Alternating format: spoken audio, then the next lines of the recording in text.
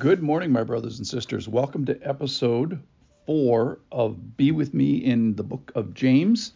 And I'm going to title today, Preventing Killers from Being Conceived.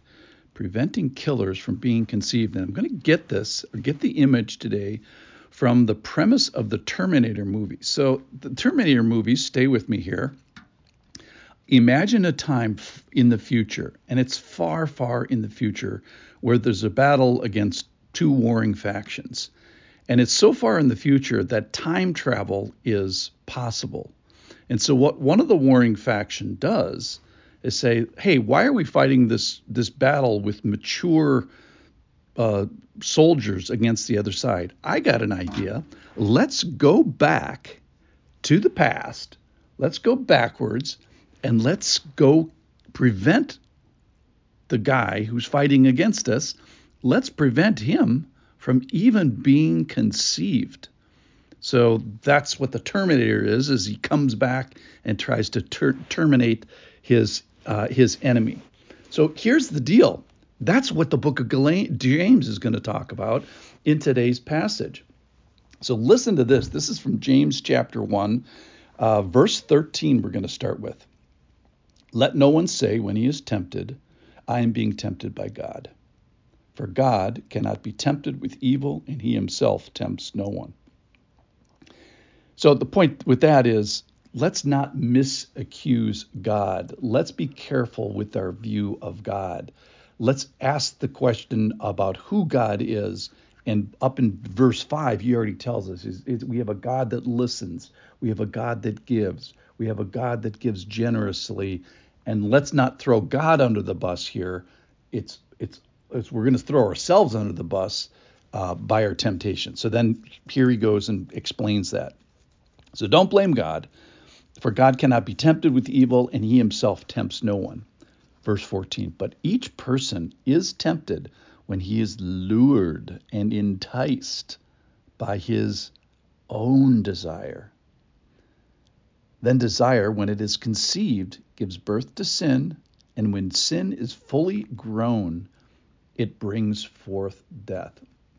So let's talk about anatomy here and anatomical principles. So here's what happens is, when do you want to fight the war? Do you want to fight the war when it's fully mature, or do you want to fight the war even before conception? And that's the idea here. So when desire is conceived,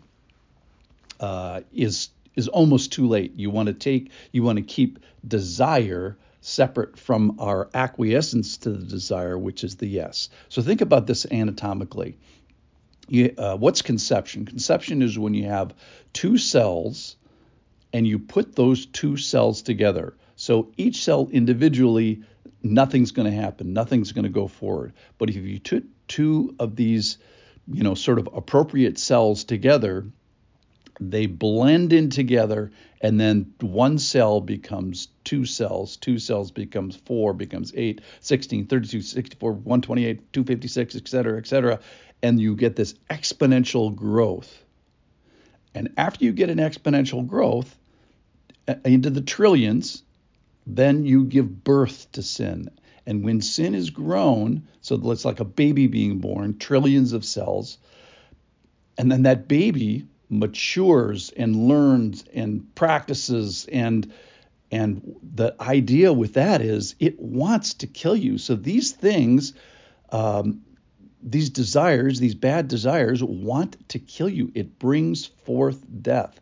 So if we don't prevent certain things from coming together, one cell becomes 2, becomes a trillion, then it gives birth, then it matures, and then it runs havoc and goes and tries to kill you. So don't be deceived. Your anger is a killer, or your view of God could be a killer, or your jealousy could be a killer, or your money life can be a killer, or your purity life can be a killer.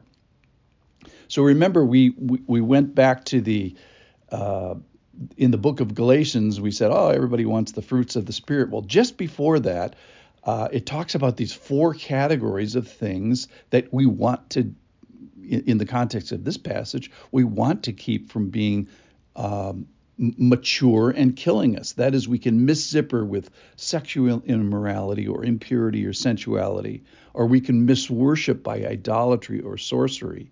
And then there's all kinds of them about misrelationship, enmity, strife, fits of anger, rivalry, dissension, divisions, and misconduct, drunkenness and orgy.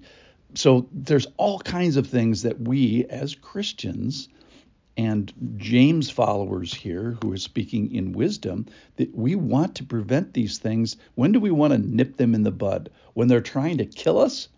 Or just as they're born in a trillion cells? Or do we want to prevent them from coming together? So the passage, each person is tempted when he's lured and enticed by his own desire. And the two cells that are coming together are your desire and our yes to the desire. Those are the two cells.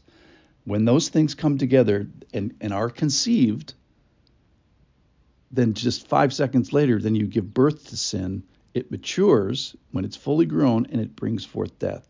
Don't be deceived, he says. So when do we want to prevent these things from happening?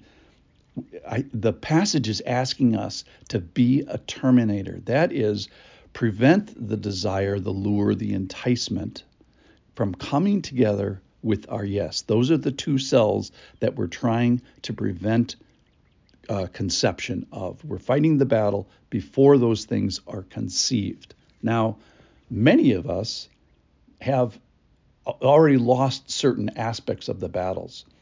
And there's a remedy for those two. This passage doesn't talk about it, but that's forgiveness and repentance for battles that we've lost. That is where we let desire and our yes and our acquiescence come together, be conceived, grow up, mature, and now we're kind of dealing with the consequences of that.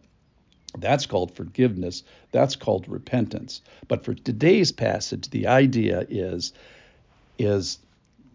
when we are tempted to have a quick no, a prevention from the desire, which always looks good, by the way, and are saying yes to it, let's not let those things come together.